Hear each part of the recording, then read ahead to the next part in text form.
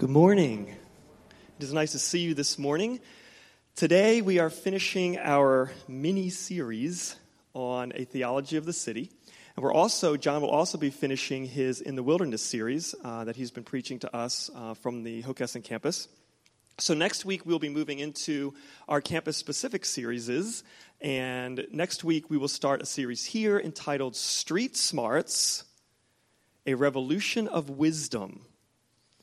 The idea behind that sermon series that I'll be preaching for the next 5 weeks is, what would it look like if Christians were known as people who brought wisdom to the problems of the world? What would that look like? We're going to talk about that over the next 5 weeks in the Street Smarts series. So I encourage you to join us as often as possible over those next month or so. But before we get there, we need to finish our theology of the city, and just for old time's sake, let's do our definition of a city. I'm going to put it on the screen so nobody's embarrassed, but you should know it by now. A city is a densely populated, heterogeneous, and culturally relevant geographical area that exerts influence beyond itself. And so we've been kind of building a theology of the city over the last 5 weeks. So we came up with 5 points, and these are not exhaustive of everything about the city, but these sort of the touch points that we were focusing on. Cities are important to God. Our faithfulness in cities can be widespread. Race and ethnicity are always a challenge that we need to face in the city. The history of redemption kind of winds its way through cities, and the cultural creativity of the city requires us to have some level of cultural creativity as well. So this was sort of the foundation of the idea of whatever we do, whatever way that we try to tackle the needs and the concerns of the city, these things are sort of the foundation on which we would do any kind of ministry. We would want to keep all of these things in mind.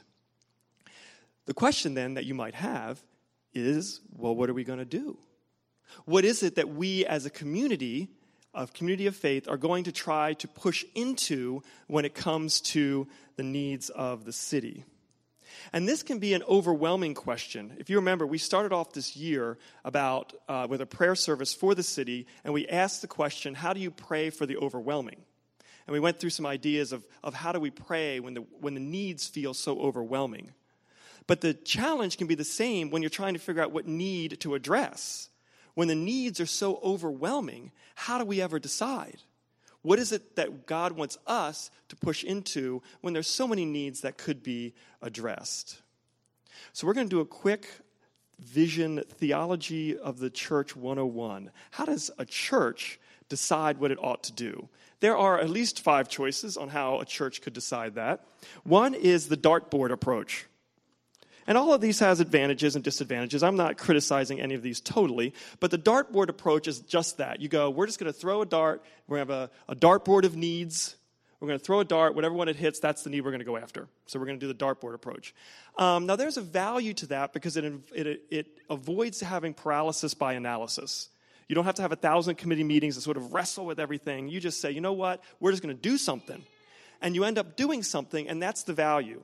The challenge of that kind of approach is there's not a whole lot of vision behind it. There's not a lot of rallying cry. When somebody says, well, why are you doing that? It's hard to say, well, we just kind of randomly picked. That kind of lacks the kind of vision that we'd like to see. The second would be, well, we do the urgent. We look at what's the most urgent thing, and we're going to tackle that.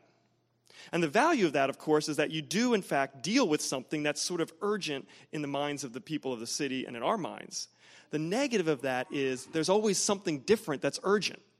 And so you constantly are bombarded by different things that are urgent, and then you end up not really finishing through with some ministries because you kind of end up bopping around from ministry to ministry because you're always kind of chasing after the urgent.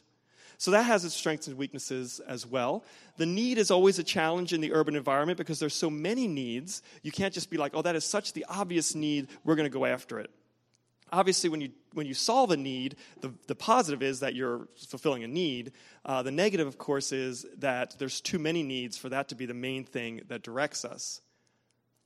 Then we have the Passion Project. The Passion Project is when some person or small group in the church is just totally fired up about something. They have a lot of passion for it, and they sort of rally other people around them and take all of us with them on this project. The value, of course, of that is there's passion behind it. There's sort of somebody that's really rallying this particular ministry. The negative of that is it may or may not actually be what the rest of the community ought to be doing. So what you're doing as a person may be exactly what the Spirit wants you to do. That's not necessarily the same thing as he wants the whole community to do. So we have to be careful not to be chasing after people's passion projects. It may be the right thing. It may not be the right thing. Lastly, we have current places of influence as a community, and this is the one that I want to advocate for us. What I mean is this.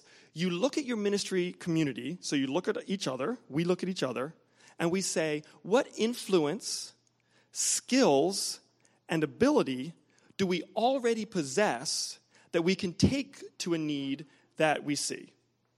And so what you do there is instead of starting from ground zero, you actually start a little ahead of the game because you already have contacts and influence and some experience in a particular area.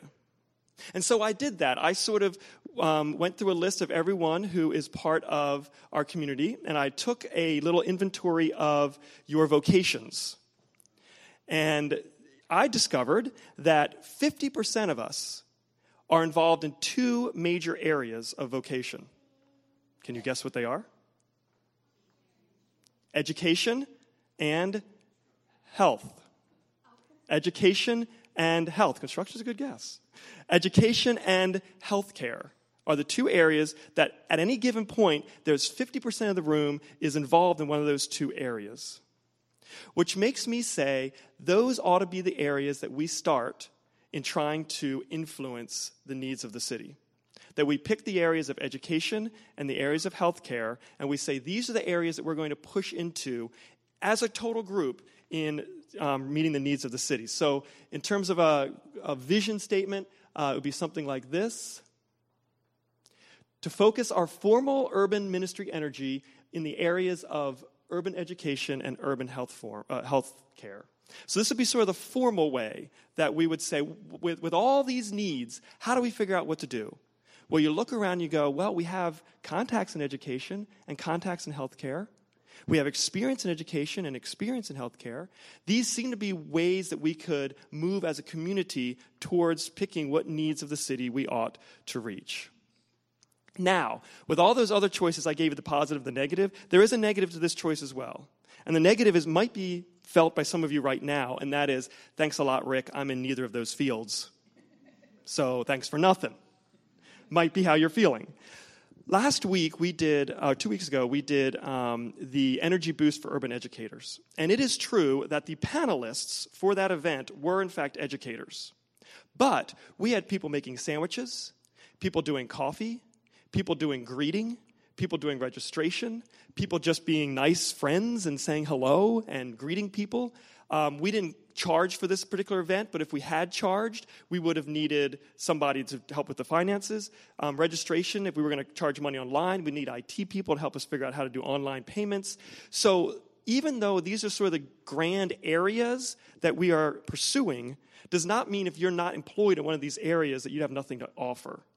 That we all have something to offer. The idea was that instead of starting with a random need, and therefore starting at ground zero or even worse, so I could say, well, let's do tax help.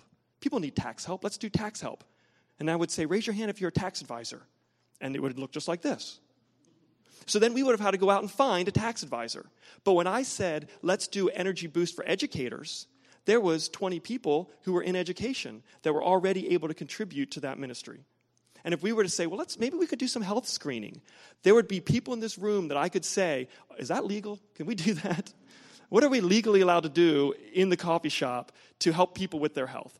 There would be people in this room that could answer that, which means we're already ahead of the game in moving into that ministry.